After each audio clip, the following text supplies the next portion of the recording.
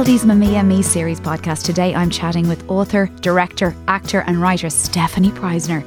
You may know Stefanie from her 2 books, Why Can't Everything Just Stay the Same? And Can I Say No? Or the RT comedy drama series she created, Can't Cope, Won't Cope. Definitely heard of that. Or maybe you've heard an episode of the show she hosts on the Head Stuff podcast network, Basically. At home, she's mom to baby Aurora. Hi Steph. Hi Amy. I haven't seen you in ages. I know, yeah. It's been a long time. We've both had a life since we've seen each other. Yeah. We sometimes leave each other voice notes where I say, Stefanie knows all the chords from Friends. And then you go back to me and said, Stefanie knows all the chords. No, because I heard you said, Stefanie knows all the chords, but you didn't enunciate correctly. And I thought you said, Stefanie knows all the chords. And then I was thinking, I do know all the chords. I know Sharon, Andrea, Jim. And then I didn't know the next one. And then you told me it was Caroline. Caroline the drummer. No one has ever heard beautiful. of Caroline Core. I have. Well, I haven't. Well, then that's on you. Like, if it had been a 50-50 quiz, I wouldn't have picked Caroline. Yeah, she's just always edgier, stands in the background a bit more on the drums, but just as important. I didn't say she wasn't important. That's I just true. said I don't think she is known enough. Well, now we can say Stefanie knows all the chords. I didn't even know if you do. And you now know all the chords. Yes, I do know all the chords. I know the names of them. Cool, because this podcast is all about the chords. Okay, great.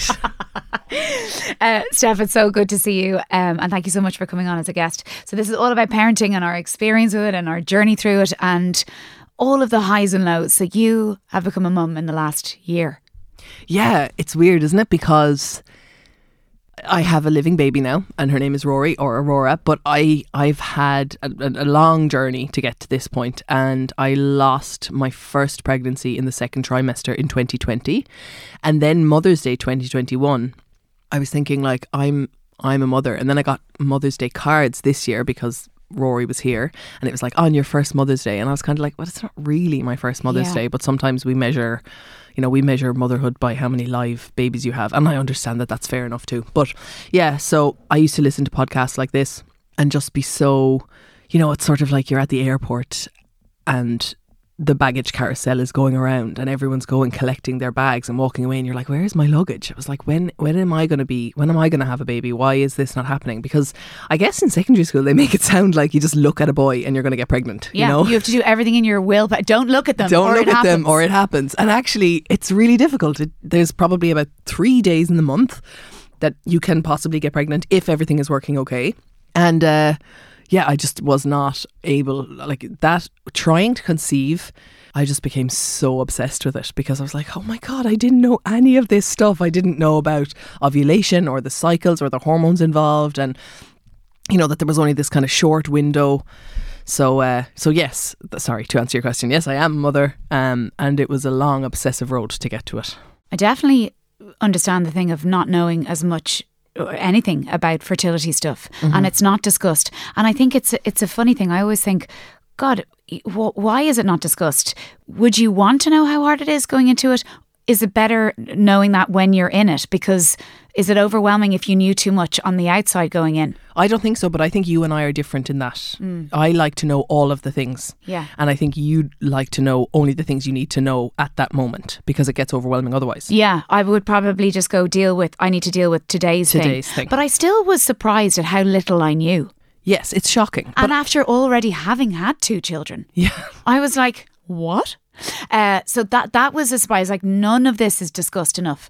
And I think it's not discussed because what you're, like, people call it trying to conceive. What you're ultimately talking about is having sex, Yeah. And so it totally takes the passion out of it, first of all. Like, sex is now an operational thing. It is a thing you have to do to get to this stage that you want, which is pregnancy.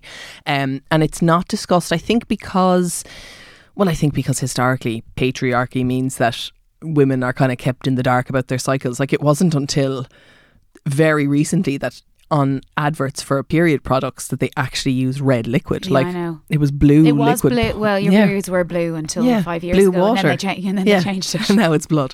Or it's at least Ribena or something. But yeah, I think I would have liked to know how difficult it was going to be. It was slightly more difficult for me because I didn't have a period for 3.5 years because I had an eating disorder. So I was struggling with anorexia and bulimia, and I lost too much body fat, and your body needs fat cells to carry estrogen. which is the hormone, which is a crucial hormone in your cycle. And I went to see an endocrinologist because I didn't have a period, and I had done she just did so many tests on me, like, did I have a tumour on my pituitary gland? Were my bloods okay? All this kind of stuff, and I was fine. And eventually she said to me, you need to gain weight to get your period back. Are you willing to do that? And I said no. And I said no, and then I met her again 6 months later. Was this when you were trying for a baby? No, I wasn't trying. I just wanted my period because I knew that this is not. Yeah. And I was starting to get osteopenia, which is the start of osteoporosis. Basically, my bone density was decreasing.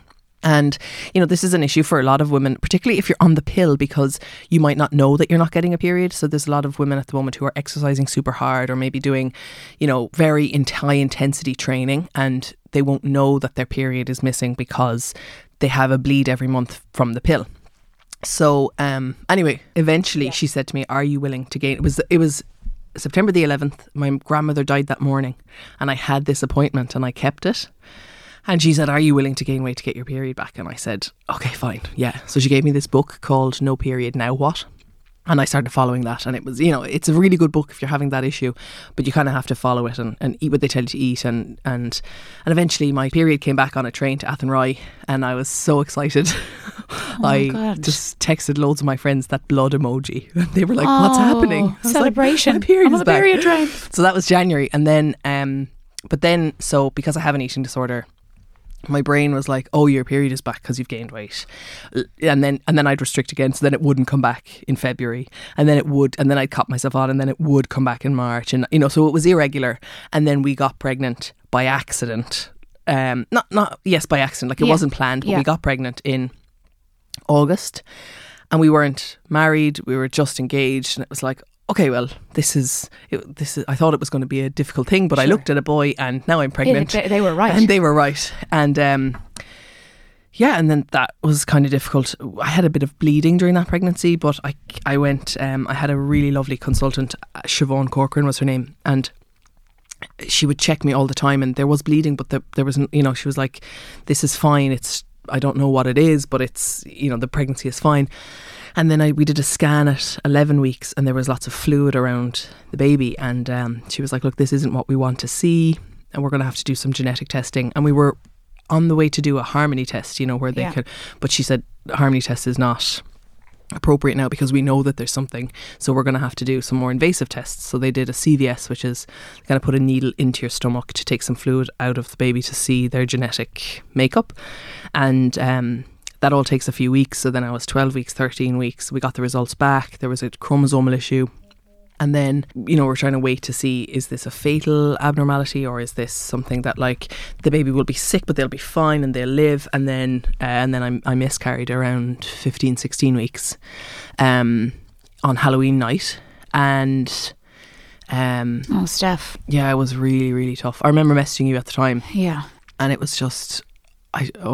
and then I kind of became obsessed with getting pregnant again, because I really felt like my body still thought I was pregnant, kind of like I was still doing pregnancy tests to get that HCG hormone down, and I just became obsessed with it. And then we had 4 more miscarriages, and at that point it just became... Was that over the space of a year, nearly? Yeah, so we had another one then in January.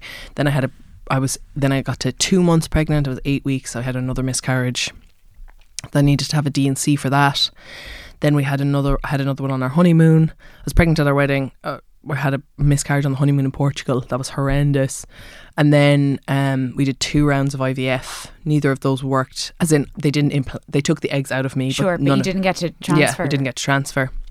And then we went to, it was Christmas 2021, and we went to Abu Dhabi between Christmas and New Year. And I was like, fuck this year. Sorry for cursing. Curse it's like, away. what a Fuck horrendous year. I was like, I'll deal with it. We'll deal with it next year when we come back. I don't know what's going to happen. We were looking into egg donation. Mm-hmm. And then I get this very particular headache when I'm pregnant. It's always the first sign. And so I've been pregnant 6 times. I know it. And I was in London working. And I woke up one morning and I had that headache. And I was like, this is weird. And it was just like 2 weeks after New Year's, And I was like, oh God. And so I went to King's Cross Station and I bought a pregnancy test. And I did it in Premier Inn. I love it. In King's Cross. I have the whole scene in my head. I was about to say I know that Premier Inn. That sounds really dodgy. But I know that area. Yeah. And it was positive, and I was just so terrified. Like, that's what I was going to ask you. Is it an excitement when when you've been through that? Is that just you're into fear? You're just into like, how long is this one going to last? How much is this going to distress me? Like, am I going to have to, because in the first pregnancy I had to deliver that miscarriage. Like, I had to labour because 16 weeks is it's a significant size. Oh my God. So there's no joy. No, it's just, I think once you've had a miscarriage, that naivety of like pregnancy test leads to baby is gone. And so you're just like, what is this journey going to be like? And then it was like that every single week. It was like, okay, now what's going to happen? Now what's going to happen? I just didn't believe. Like, were you able to forget, or did it consume? It consumed me, and I was helped to tolerate it by the mental health team in the hospital. Yeah. But like, I didn't have a bag. My waters broke during the Queen's funeral. They're like very high moments. Yeah. It was like during the Queen's funeral. Yeah, I was sitting on my couch watching the Queen's funeral. I'm not big into the royals, but I'm big into that sort of pomp and ceremony. So I was on the couch and my waters broke, and just a little bit. Like, I thought from media that your waters breaking is like this big gush. I thought it only happened in Richard Curtis movies. Yeah, well, I was like, that's not real life. So it was actually only like an egg cup of water, okay. So I was like, did I pee myself? Yeah, what happened here? Yeah. And then I didn't ring the doctor, and she rang me the next day, and she was like, how are you getting on? And I was like, yeah, I think my waters broke. She goes, this was a different consultant because we changed consultants, because my first one went on maternity leave, ironically, and then we were with Jenny Walsh, and I love her. Like, if I could marry her, I just marry everyone in the National Maternity Hospital. Yeah, they're just so nice. Well, how many weeks were you when you're 38 and 3? Okay. So 38 weeks and 3. And I told her, and she was like, Stefanie, you've been such a hypochondriac for this whole pregnancy. Like, Jenny, I have a rash. Jenny, I have a headache. And the one time I actually need you to tell me that something has happened, you don't. And I think I was like in a little bit of denial. And she was like, come on in, bring your bags. And I was like, I don't have a bag packed. She was like, you are 38 and a half weeks pregnant. Why don't you have a bag packed? With that person. And I didn't want, I asked my sister-in-law to pack a bag for baby, but I couldn't buy anything. Yeah. I didn't want to put a car seat in. I just didn't believe I was coming home with a baby. So I went in anyway, and then I was in labour for 12 hours, but then I ended up having to have an emergency C-section, and then Noel my husband had to run out to get baby grows for baby because we had nothing that would fit her. I can understand that. Did they say in there that there's quite a lot of women who have had miscarriages before that don't get organised because you can't go there yet? It's a safety mechanism for your brain. So your brain won't let you go to the place that where you can imagine that you will have a live baby. And so Jenny said to me, like, just pack a bag as if you were coming in for an appendectomy. Yeah. Just, you have to come to hospital. And we live close enough to the hospital that Noel could go and get my stuff. But it was just too much of a leap for me to pack this big hospital bag for baby. And, so it just seemed like really overwhelming. So I just packed, a nightie and a book, and I read my book while I was in labour. Did you? Yeah. Jenny came in, and you could hear the kind of clip, clop, because she wears like these stilettos down the... It's like this really glamorous, beautiful woman. Not a nurse. I know the doctors come in and it says like a hi. And the midwife said to me, I've seen her deliver babies in those stilettos. Yeah. Like, what an amazing woman. A lot. Yeah. And she comes in, and this waft of Chanel Mademoiselle comes in behind her. And she was like, I don't think I've ever seen someone in labour reading a book. And I was on oxytocin, like I was induced, so they were very furious contractions, but I'm autistic, so I have a different pain threshold to other people, and it wasn't until that I realised it, because the midwives are like, you must have really bad periods if you think that these contractions are the same as your period. Oh my gosh. I was like, yeah, this is what it's like all the time. What? So I didn't have an epidural for 6 hours, and then at 6 hours I got an epidural and it didn't work, and at that point I was like, oh my God, I was bawling, crying, eating my fist, and then everyone else could see like, oh wow, she must really be in pain because she's put the book down. Yeah. So then I got another epidural and that did work. And then it's like another 6 hours, and Jenny, the very glamorous doctor, came in her scrubs and her runners, and I knew that meant we were going for a C-section. Also going, why are she delivering the section? Okay, it was surgery time. Oh gosh. And that, as a surprise, did you even bring that in, or was that like a part of your this could happen, or had you even gone there? She had asked me like, what are your birth preferences? And I was like, my preferences are that I pay you, and you do your job to the best of your ability, and we all leave here, we all leave here happy and well, because this baby has been here kind of growing for 3 years, just do your job. Yeah.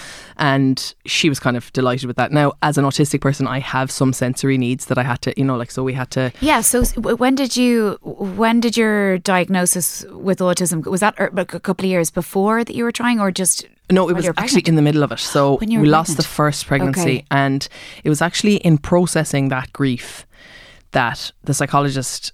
So a psychologist that I was seeing said to me, I wasn't really my emotions maybe don't read like a neurotypical person, so someone who isn't autistic. And so I wasn't grieving in a way that was overt or that people could see. It was more like I was obsessed with the data, and I became obsessed with getting pregnant and learning everything about conception and hormones and how they interact and what happened to the baby. And and so while I was trying to process this in therapy, he said, like, I think you might be autistic, and would you consider being assessed? And that was the second time someone had suggested it to me, because my GP had suggested a few years earlier. Yeah. But because I can make eye contact and because I'm terrible at maths, I was like, I'm definitely not autistic, because you have to be good at maths and you have to be, not able to make eye contact, which is bullshit. But it's just because that's how the media has portrayed autism. It was just like Rain Man. Again, not hugely discussed. No, not discussed. I think more now. Yeah. So that autism diagnosis made it a lot easier for the subsequent pregnancies to be supported in the way that I needed to, and during the labour, which is, because being pregnant is such a sensory experience. Sure. And I was kind of nervous about breastfeeding as well, because I didn't know how that sort of sensation would manage. So we breastfed for 5 months. Definitely the hardest thing I've ever done. That's a long time. It's a long time. Well done. Yeah. Especially if you didn't know how going into it, how you would feel about it. Yeah. I didn't have a full supply. I have a thing called IGT, again, probably because of the eating disorder, insufficient glandular tissue. So I inclusively breastfed. So she also had formula. So when you say that when you got your diagnosis that you are autistic, not artistic, you are also autistic. I am artistic and autistic. How did that, when you said that you had a plan of going into hospital and they helped you with it, that's amazing that it was somebody in that hospital who had kind of seen it from the outset and said maybe. No, it wasn't. It was actually a psychologist from outside the hospital that I had been seeing. Okay. But then I started seeing a psychologist inside the hospital when I was pregnant. And is that somebody who to do with your losses, or to do with? No. So there's a bereavement team and a perinatal mental health team. So the bereavement team deal with the losses. And then if you've had more than 3, there's a recurrent miscarriage clinic. That's not a mental health support, but it means that you can get more regular scans and some investigations. So I was in there and had been seeing the bereavement team. But then for the pregnancy, I was seeing the psychologist from the perinatal mental health team. So that would probably have been happening anyway, because I have an eating disorder. Yeah. And they were really supportive and able to, there's no studies really on autistic pregnant women. Most autism resources and studies are done on autistic children. That's the thing. I say it's all children. Like when you Google pregnant autistic, it's really disgusting, because it's mainly about things to do while you're pregnant to avoid your child being autistic, which 1 is impossible and 2 is really offensive. Oh my gosh. So she really helped me to tolerate the uncertainty of pregnancy and the sensory. I'm so happy that service was there. Oh my God. I didn't know that was. They're still seeing me. They see you for up to a year postpartum. If that's clinically indicated, if you need it. Now I also see the psychiatrist in there, because I found motherhood, which we'll get to, but I found motherhood really, really difficult. Yeah. But I can even think, when you go into those hospitals and they're noisy and they're hot and there's gel on your stomach and there's all of those things. So did they help when you were pregnant with this, the sensory stuff of noise and touch? Yeah. And basically it's different for every autistic person, which makes it hard for the midwives and doctors to help. If there was just one blanket rule, then they could do it, but every person is different. But for me, if there's a noise... Yeah. If there's a noise on in the background and you're talking to me, my brain, because it's autistic, doesn't know which of those is more important. And so I can't tell which to focus on. Okay. So if there's a noise beeping in the background in a hospital machine and you are telling me that baby is fine or I'm having a miscarriage, my brain can't focus on one of those things. And how does that feel in the moment? Does that make you, is that distressing, or is it just that you can't concentrate on either? Have you ever been driving and the radio is on and you don't know where you are, so you turn down the radio to find the street that you need to go to. Yes. It's like that, except you can't turn it down. Like my brain can't, there's too much happening. Yeah. And my brain literally is like, I don't know what way to turn here. I don't know what to focus on. But I can't. So I needed to turn down the radio so that I could find the road to go on. And so all of those machines in the hospital have volume settings, so they can turn them down. And also like, if you're going to touch me, just let me know beforehand, and just less people in the room, just because it needs to be a little bit calm. Again, it's more noise and sensory overload. And then so they were really, when we knew that we needed to have a section, Jenny, my consultant, was saying like, look, we've had it really quiet now, but it's going to get really busy. And it's going to be kind of panicky, but it's an emergency C-section because it's not planned, but there's no emergency here. Yeah. And there's going to be like 17 people, because there's going to be a team for baby and a team for you. And there's going to be lots of people asking you questions. So we'll just do it as slowly as we can. Yeah. So she was really helpful. And, if I didn't know that I was autistic, I wouldn't have been able to access those supports. And there are lots of women who don't know they're autistic, or maybe lots of people who aren't autistic but would benefit from that sort of slower pace anyway. Sure. So that's why we kind of argue for universal accommodations, but that's something for another podcast. That's a lot of change in the space of your life to get a diagnosis, which I'm sure has it been a huge help in your life? Yeah, it's been a huge help. It's made sense of a lot of things to me. And it's sort of like, when I was 26, I was out for dinner with my nana, and I was squinting at the menu, and she was like, "You're squinting at that menu," and I was like, "Oh yeah, it's just very small print." And she was like, "You shouldn't be squinting. Next time I go into Margaret Barrett, that's her optician, I'm going to bring you in and you get your eyes tested." And I went into Margaret Barrett, and she was like, "Do you drive?" And I was like, "I do, yeah." And she was like, "It's very dangerous that you drive because your eyesight is terrible and you need glasses." So I got glasses at the age of 26, and I remember walking out of the shop when she rang me to pick them up. And there was a big tree across the road, and I was like, oh my God, you can see the individual leaves on a tree. I did not know that is what you were supposed to be able to do. I thought a tree was just like big, greenish. Yeah, greenish, Went home and looked at the floors and was like, oh my God, this place is filthy. And just didn't know that things could be much better, because I didn't know that I needed the support. Sure. And it's the same with the autism. Yeah. I didn't know I was autistic, but I knew that I was struggling. I knew I was squinting at menus, metaphorically. Yeah. But now that I know, I can get the supports that I need. I know that I can ask, hey, can you turn down that machine when you're talking to me? Because then my life is going to be so much easier and I'll be able to listen to what you're saying. Yeah. And, particularly in friendships, I make friends very easily, but I find it hard to keep friends. Yeah.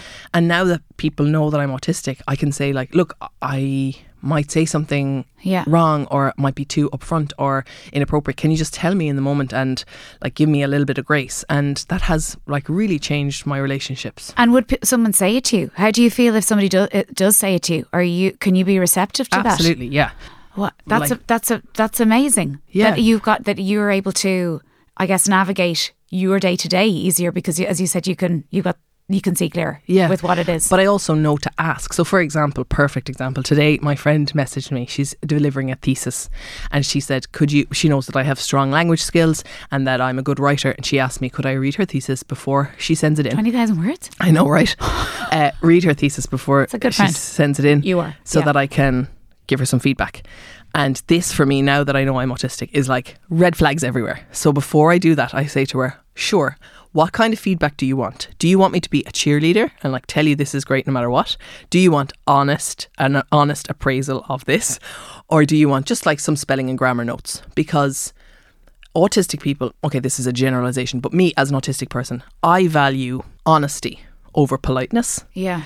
But non-autistic people tend to value politeness over honesty. Okay. And so I have to adjust sometimes what I'm, or kind of read between the lines of what I'm being asked, because my brain kind of works differently. Like I remember when we were doing Can't Cope, Won't Cope, the producer of that one time told me that my notes on the script, on the edits, were too officious. They were too cold.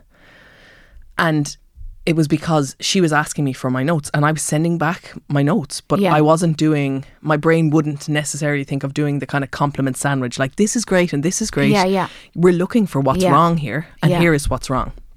But, you know, when you're in a creative industry, Yeah. that can be soul destroying to someone who's been editing it or who's directed it Sure. or who's acting in it. Sure. But there's a lot to be said for being like that, going, what do you need from me? Do Yes. I love that. Do you want me to be your cheerleader? Do you want the honesty? Like one friendship that I think probably would have ended if I hadn't known, where she's kind of a head in the sand person, and if something is wrong, she wants to just kind of like not talk about it. Whereas I don't really do small talk. So Yeah. like if you're having a problem in your relationship, say you're having a problem in your relationship with Brian and you tell me about it, next time I meet I'm going to be like, how's that issue with Brian going? Is he still doing this? Are you still doing this? You know, but if you're someone who wants to be head in the sand, you don't want to be reminded the next time you see me that you were once having an issue with Brian. And so I just think that's really considerate just to ask again. But I guess some people are like, it doesn't exist anymore. I can't discuss it. say I don't know, like in this example, say Brian cheated Poor on like Brian. something. So you know, It's but, getting dragged into this. sorry, Brian. Only joking. Remember that autograph? I remember I showed you that I met Brian like when I was like 16, and he wrote "Love Brian" at the end of it because that was his thing at the time. You guys were always meant for each We other. were meant for each other. Anyway, love Brian. love forever. Love you always, Stephanie. Brian O'Driscoll. So she just said to me, look, the way that you navigate problems and the way that I navigate problems are different, and we need to overcome that in our friendship. So either I don't want to be reminded of things that have gone Sure, wrong, okay. or asked about issues in my life. So And now you know that Now way I know. about her. Yeah. Hi, I'm Mary. I'm Daniel. Siobhan. Guess where I like to shop? Bet it's Aldi. I just like how much I can get for my money. You can feed the family for great value at Aldi. And I like the specially selected range. Like Ireland's first ever Diamond Taste Award winner, specially selected dry-aged Black Angus ribeye steak. It's quality. So if you like great value and award-winning Irish steaks, it's got to be Aldi, Ireland's most reputable supermarket. Did your diagnosis come as a relief? But I'm just thinking at a time when you were pregnant, because that was and you were nervous about being pregnant. That's a lot of things going on at the same time. yes, yeah. In a life. And also it's COVID, right? So my miscarriages were happening on my own. Noel was in the car. He had to come in. Like it was a lot. Do you look back and go, I am deadly? No. Do you not? No. I suppose I should. I think you should. I just remember all of the things that have gone wrong. But obviously you still have the trauma and the grief attached to losses, and at a time in COVID as well when you didn't get support and everyone was away from each other. I don't really think about those things too much. Now I just worry all the time that I'm destroying my child. So talk to me about that. Do you feel that, or is that? I don't love being a mother. Yeah. Is that an awful thing to say? It's not an awful thing to say. I think because I think I'm an amazing dad. Like if I'm measured by the standards that men are measured at, Yeah. I'm doing amazing. But women are held to a different standard, and Sure. I don't know that I'm measuring up to those standards. In what way? What do you think you're so because I still haven't been able to be on my own with the baby. She's going to be 8 months on the 20th of this month, and so again it's a sensory thing. So she's very cute. She's like finding her voice at the moment, and she's found this little screech, which is absolutely adorable. You're like, can I please dial that down? But so when she does that, Yeah.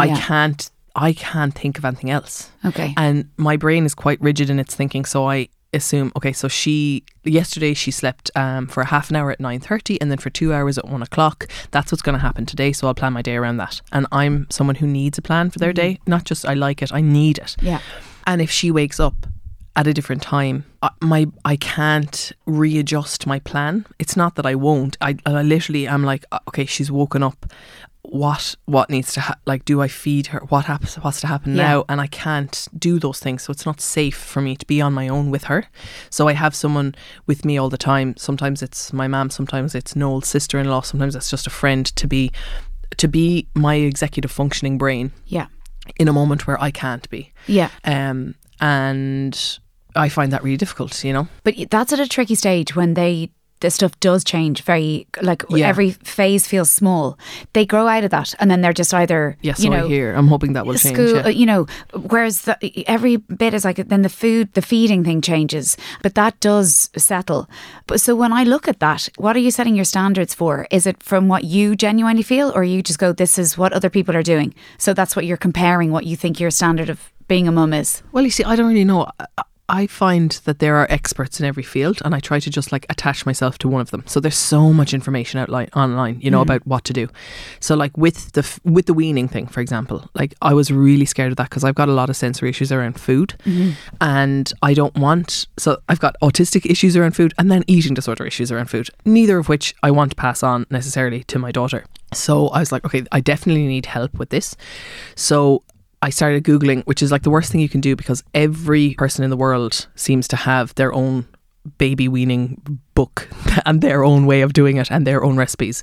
So and that can be commercialised as well. It is commercialised, you for kind of sure. have to, you nearly distance yourself and go, what is that? Yeah. Yeah.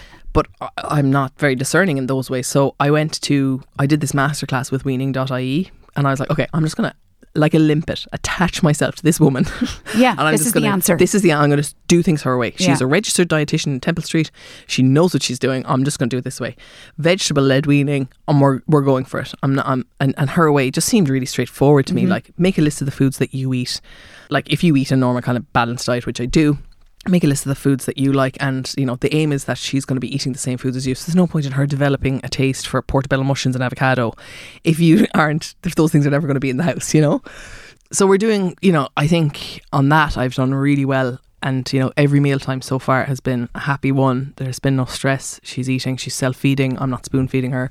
It's great. That is great. But that's just because I did this weaning masterclass and learned, I was like, okay, I'm doing it this way. And I see other mums, like we do this water baby swimming thing, which I love. And I see other mums and they're just kind of finding their way with it. You know, they're like, yeah, she's going to nap when she wants. She's going to do this. And I'm like, I can't. But not everybody is like that, Steph. No, I know. And often I think people kind of show how much they want to show. I don't think that, you know, listen, more power to them if that is the way they do. But I think a lot of people aren't like that, and a lot of people are scared. Yeah, I think terrified. a lot of people are terrified. And I think that there's so much pressure because we have science now that says, you know, it's more nurture than nature, which I'm not sure that it is. Because, for example, you have 3 children and you have parented them all. Yeah. And I would, are they all different? Of course. Yeah. But even in your own family, I know that you're an I'm an only child, which kind of... Yeah, myself and my brothers are so different. Yeah. And we had all the same circumstances. Yeah. And that imagine we were all, you know, robots in that way. That would be also really disconcerting. Yeah. So there has to be a little blend of both. But I just think if you feel loved and supported, you can look at all the detail in between. If I had become a first-time parent during COVID, after having had losses and then discovering a lot about myself, I think you coming on the other side of that, I think you should be really proud of getting through all of that. That's not a lot of people have their first experience of motherhood that way. Mm-hmm. And that is dealing with a lot. And, you know, I think for the most part, all I hear from my friends who have had kids is that most people, you know, listen, you can have easier phases where it feels easier, but for the most part it was a scramble. And but I what I feel now is, so I've got 3 friends at the moment who are pregnant, due in the next number of weeks, and I have this feeling in my chest of like, oh god for them, this feeling of, oh my god, something terrible is, they have no idea that something terrible is about to happen. But when I was pregnant, people were like, oh my god, it's so exciting, enjoy the newborn cuddles. Like, I hated the newborn phase. There's a lot of pressure on that, of the you know, the enjoy every second. That's impossible. They grow up so fast. I was like looking at her going, grow up really faster. Yeah. I cannot get out of this phase quickly enough. And now it's much easier, right? Yeah. Because she's on the sweet spot where she can sit, but she can't yet crawl. Yeah. So it's a nice, I remember those days. It's a nice phase. But it is, and it'll change. But I think, and listen, I can only speak for myself in this, that it all kind of blurs in a nice way. And I don't know if that's good or bad, or if your brain wants that to blur a little bit, or that if you need to know the next phase. Because we were talking about this a little bit as well, that we don't know a lot going in, okay? But would you have been more scared if you did know what you know? I think I would have preferred to know. And I have people, because I talk about this on Instagram a lot, and I support other mothers who feel kind of alone, and, you know, like, I cried into my dinner every evening for about 5 weeks, just because I knew another night was ahead and I didn't know how I was going to do it, and the breastfeeding and this and all the worries. And a woman messaged me, she was like, you're scaring mothers off having children. And I was like, 1, if you're going to make your decision on having a child based on somebody's Instagram account, you shouldn't be having children. Yeah. And 2, I think knowing, at least in those moments where you're crying into your dinner or your child's head is a receptacle for your tears, is at least I'm not alone. This passes and this is normal. This is, maybe it's not normal, but it's common.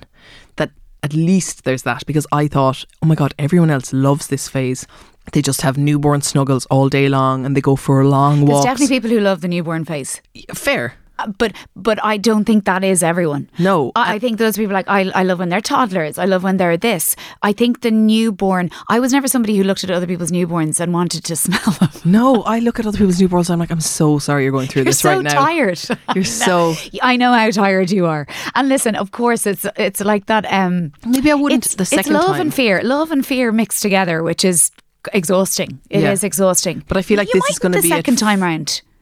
But I see, like, when you say the second time round, like, my stomach is like... Well, she's only 8 months. At least give yourself... Then don't. Even take that out of the equation. And when you're talking about the way your brain works and your personality, if you need schedule and need to know what every day is going to be, putting a baby in that is... Yeah, it's chaos. And I know that upside down. And it will get a little bit... Like, even now, she's getting a little bit more predictable. Sure. I know when her naps are going to be. Yeah. I generally know how long they're going to last. You throw teeth into that, that's kind of stirring everything up. I wish those teeth would have just come. But... Some babies' teeth easier as well. I guess it is the unknown. That is hard. Yeah. That's hard. But one of the positives, I think, is that I see her as like this person whose teeth are going to come when they want, whereas other people I think see their children as a reflection on them. And so when something goes wrong with their child or their child isn't what they expected, they feel a sense of disappointment or there's too much pressure on the child to be what their parent wants. Whereas I really have a sense of like, she's just the person she's going to be, and That's I can't wait to lovely. see like what that is. But already, that's just been such a great mum. That's just love. Yeah. That's just love. And all the hard bits of not knowing. And listen, you're not on your own and going into a night going, I don't know, like when they're going to wake. That fear of just going, like closing your eyes, going, not knowing when the comes. Like that is, and don't underestimate how tiring that is. And I think like tiredness affects so much of your overview of something.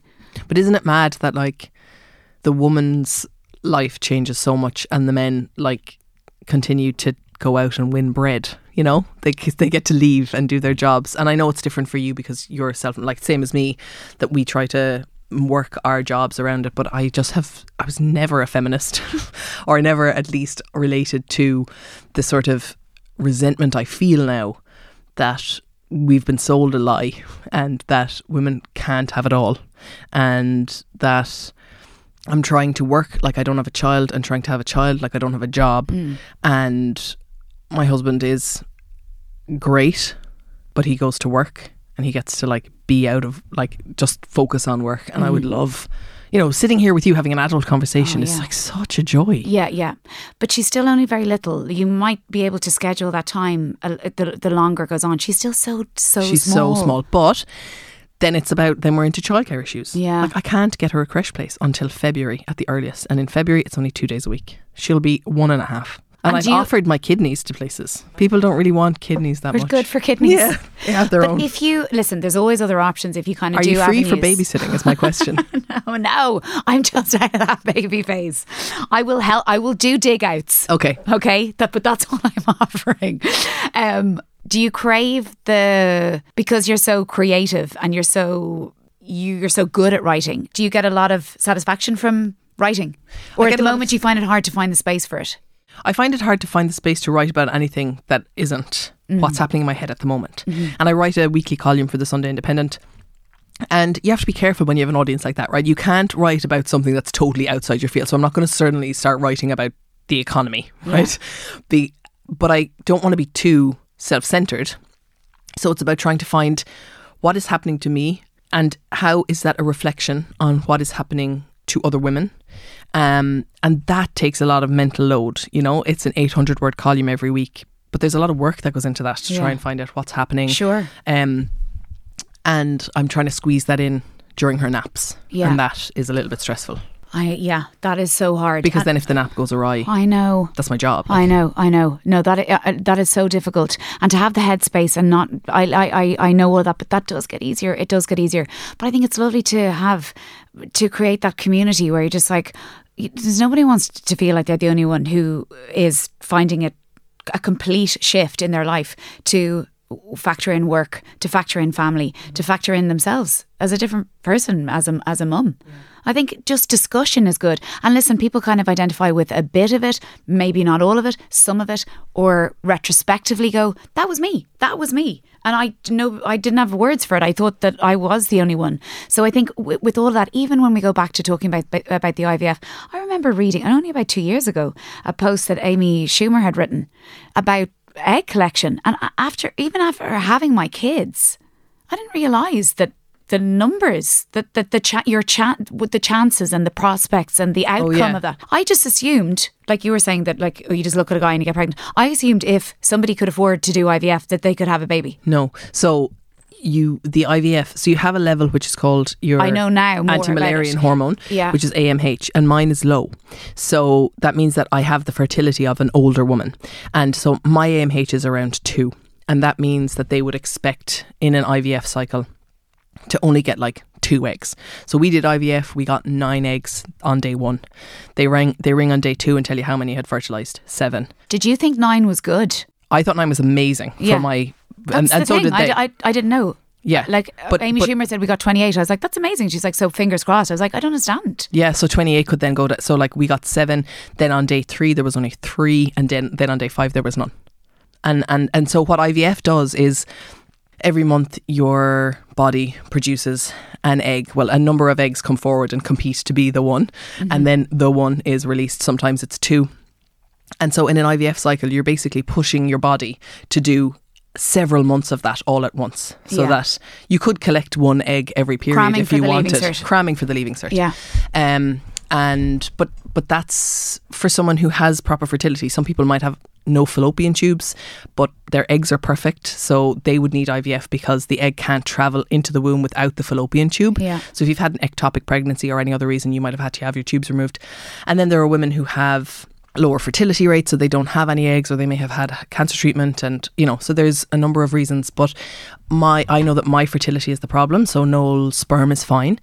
There's an awful lot of pressure on that as well when you're the woman, and so we were looking at egg donation. And if we ever were to have another child, I still have the fertility issues that I have. So my issue is I am hyper fertile. So you and I might both try to get pregnant with our spouses for a year.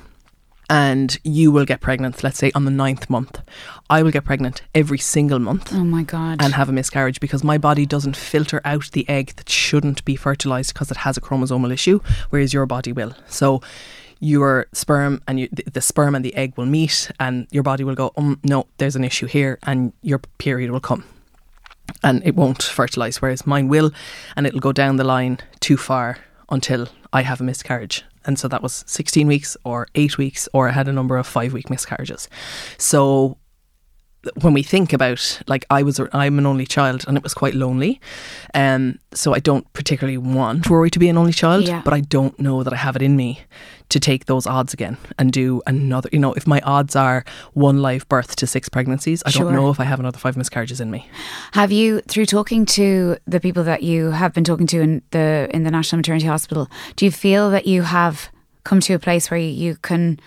I mean, do you ever get over grief? Not really. Like that year, the losses. Yeah, that hit me when you said that you, on the Mother's Day, that you're like, I have been a mum. Yeah, I have been a mother. Yes, yeah. Before she was here. Yeah. Before Rory was here. Like I have 2, because then they ask you what you want to do with the remains, which is something that I was not prepared for, even the second time after the D&C, because they can't just put in a bin, so they bury them. So I have 2. I mean, babies, if you want to say that, but there are 2 pregnancies that I lost that are in Glasnevin Cemetery in the Holy Angels plot. That's weird. Like, PJ Gallagher's mother died and she's buried in Glasnevin, and I went to that funeral and I walked past the plot and I was like, it is bizarre that I have 2 babies in there. Like, if you want to look at it, I mean, we could talk all day about when a baby is a baby and when it is a fetus. So I think I do get over it. I am, I think about it a lot, and I'm also aware that there are people on this journey who don't get the happy ending, because not everyone gets the baby, and that a lot of people talk about these things retrospectively only when they get the happy ending. Sure. And Yeah, so that kind of plays on my mind. So when I know that you'd spoken about it, that when you know, people are going to find out you have a baby, you know, were you very conscious of how you said that, because you would know how other people looking, as you said, that you were looking at you became obsessed looking at who was pregnant, how to get pregnant, so that it was on your algorithm as well. Yeah, I wasn't obsessed with who was pregnant. I was trying to avoid those things. But I remember, like, while I was trying, Sheila Shoiga got pregnant, and you know, her.ie or Extra or all those gossip aids, they all do push notifications. And Sheila'd be a good friend of mine, so I was obviously really happy for her, but it stung. And then there was a couple of other people. You had Ted, you know, there was a couple of people who had babies in the time that I was trying, and it just wounded me so much. And me and my best friend were pregnant at the same time. Yeah. And then I lost my first pregnancy, and she went on to have her baby. And Rue was like, 2.5 now. And because you and I were actually pregnant at the same time. And, you know, those things play on my mind. And it's sort of like, I don't want to be that trigger for someone else who's going through that journey. And so when I announced the pregnancy, I didn't announce the pregnancy, I just announced that Rory was born, because I didn't want to have a public miscarriage, to be honest. Yeah. And so I just put up a trigger warning saying, you know, like, this is a pregnancy and pregnancy loss post, and if you don't want to read it, swipe or unfollow me, and that's totally fine. And I totally get that, because I had to unfollow people as well, because it's just too hard to see. You have to look after yourself. That's the most important thing. Yeah. In all of it. But there's an assumption that, like, a baby announcement is always good news. And it's not. For some people, it's really hard. And it's interesting that when you want to have a baby, well, that's all I could see was ever, when it's thinking it, and it's like life gives you a natural algorithm. Did you find it easy to have your children, or did you have a struggle? I did, the older two, and then my last, not so much. I was older. Yeah. So I was like, what? That's when I learned so much. Mm-hmm. Because I was like, hang on a second, I didn't have to think about it. So that was different. And then I just felt like the entire world was pregnant. Yeah. So it like, I think the more people discuss that, and the more that we're able to be open and honest and supportive. And sometimes I can get why people will dip out when they need to and close that off. And then I understand why people dive in and go, I need to know everything. And it's different for everyone. But I do feel and I know people who are still, on that journey, and that is not easy, especially in a society or in a world where it does look easy, or we're told from the get-go that it's easy to do it. It's an easy transition. It's all grand, and the love will get you through. More so now, it's the reality of, like, that's not the same journey for everyone. And I'll finish on this. I do think that you can have a totally happy, fulfilled life child-free. Sure. I do think that whatever you choose, or whatever is chosen for you, there's always going to be a little bit of regret for the one that you don't have. Yeah. So I definitely have a bit of a sadness for the freedom that I had and the life that I had with Noel when we were, like, really playful and carefree and could just pick up and go somewhere. But I'm happy, obviously, that we have a baby and that we have our family. But I do think there's a kind of a media bias towards motherhood and having children that I think is maybe not considered, and is certainly not the right path for everybody. Yeah. And I do think that you can have a very, very wholesome life child free. Absolutely. If you were to pass on 3 of your superpowers to Rory, what do you hope that she'll be like? And what do you hope she's going to be like from your other half? Oh yeah, I think about this a lot, because I get a lot of people asking me, what if she's autistic? Do you? Yeah. In a kind of like, oh, and I'm like, well, what if she's not? Like, I think I'll be able to manage much better if she is than if she isn't. And some of the best people I know are autistic, and I don't mean that to sound like autism is a superpower, because it definitely is disabling to live in a world where autism is the minority. And I know that other people have co-occurring intellectual disabilities, and it can be really, really tough to parent. But I hope that she better get your wit. She better get my wit. Yeah, because if she's not witty, she's not going to last a minute. I won't. Like, I can't talk to you. I hope that she gets my husband's social ability, because I don't really like, socializing, and I hope that she does. Hope that she makes friends easier than I do, or keeps friends easier than I do. It's so weird when you have a child. Like, I just hope that the world, I know they won't love her as much as I do, but like, she's just so precious and so perfect. And like, you're thinking about like sending her into a creche, and you're like, will you please just love her as much as I do, just for a few hours, like, because she's so precious. And I really hope that she's not, I mean, at the moment with her personality, I think she would be more of a bully than someone who is bullied. And I hope that she softens on that and that she is kind in the world. But I hope she keeps the curiosity that she has now. Just if she was a curious, kind and social person. I love that about curiosity and kindness. I think they are a curiosity about the world. I never want to lose that. So writing wise, are you going to write more TV? Yeah, I am. You have to write more TV. You're so good at it. You're good at writing. Thank you. I've been writing a TV show since 2018. Yeah. 2018, since before I met Noel. And it is brilliant. And it is, I've no doubt, very close. It is at the moment in commission, and now there is a writer's strike, and I am not allowed to write because I'm not allowed to cross the picket because I'm in the Writers Guild. Have you written the whole series? I've written 2 episodes. Yeah. It's an adaptation of some books. Yeah. That I haven't written. So I've written 2 episodes and a story outline, and we were just at the point where we were like going into production. We were going to start casting. You were going to get a phone call. Come on, guys, clear this up quick. Clear this up quick. So yes, I am writing more television, but before that, I am writing a new play. Oh my gosh! Yeah, which is commissioned by Cork. Because that's how you started. Yeah, and it's going to be on in Cork Opera House, which is a huge stage, and it's a one-woman show, and I'm in it, and it's called Help, I'm at a Party, and I'm so excited about it. Will you come?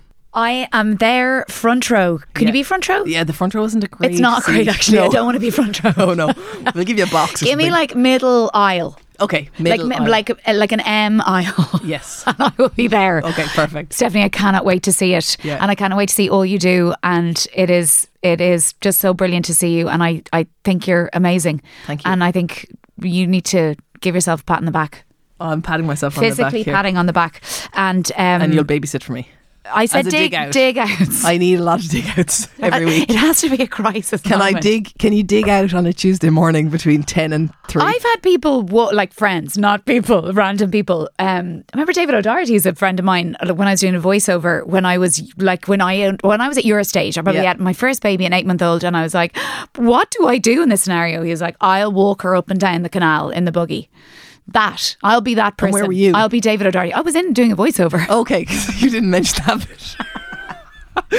So I was walking. No, so I will be that person. Is Sadie up for babysitting yet? What age is Sadie now? Nah, she's too young. What age is she? She's only 10. Ah, no, it's in the post. Back in my day, listen, she'd have a family reared at that stage.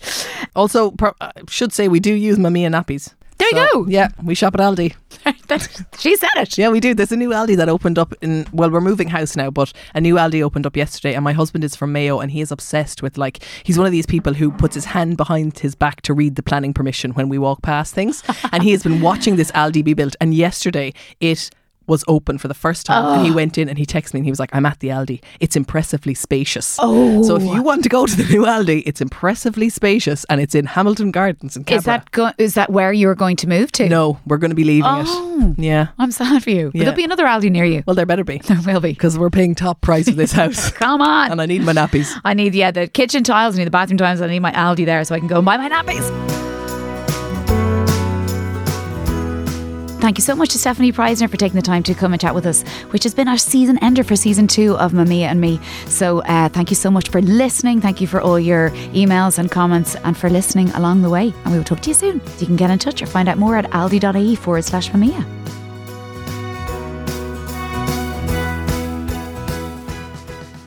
Happy news from Aldi. We've topped the leaderboard at the National Parenting Product Awards with 22 wins, making us the most awarded retailer. There were golds for our organic Mamiya baby food range, Mamiya Ultra Dry Junior Plus nappies size 5 plus, and Mamiya Premium Newborn Mini size 2 nappies voted the nation's best nappies by parents in Ireland. So, Mum and Dad, not using Mamiya nappies yet? Could be time for a change. Aldi, every day amazing.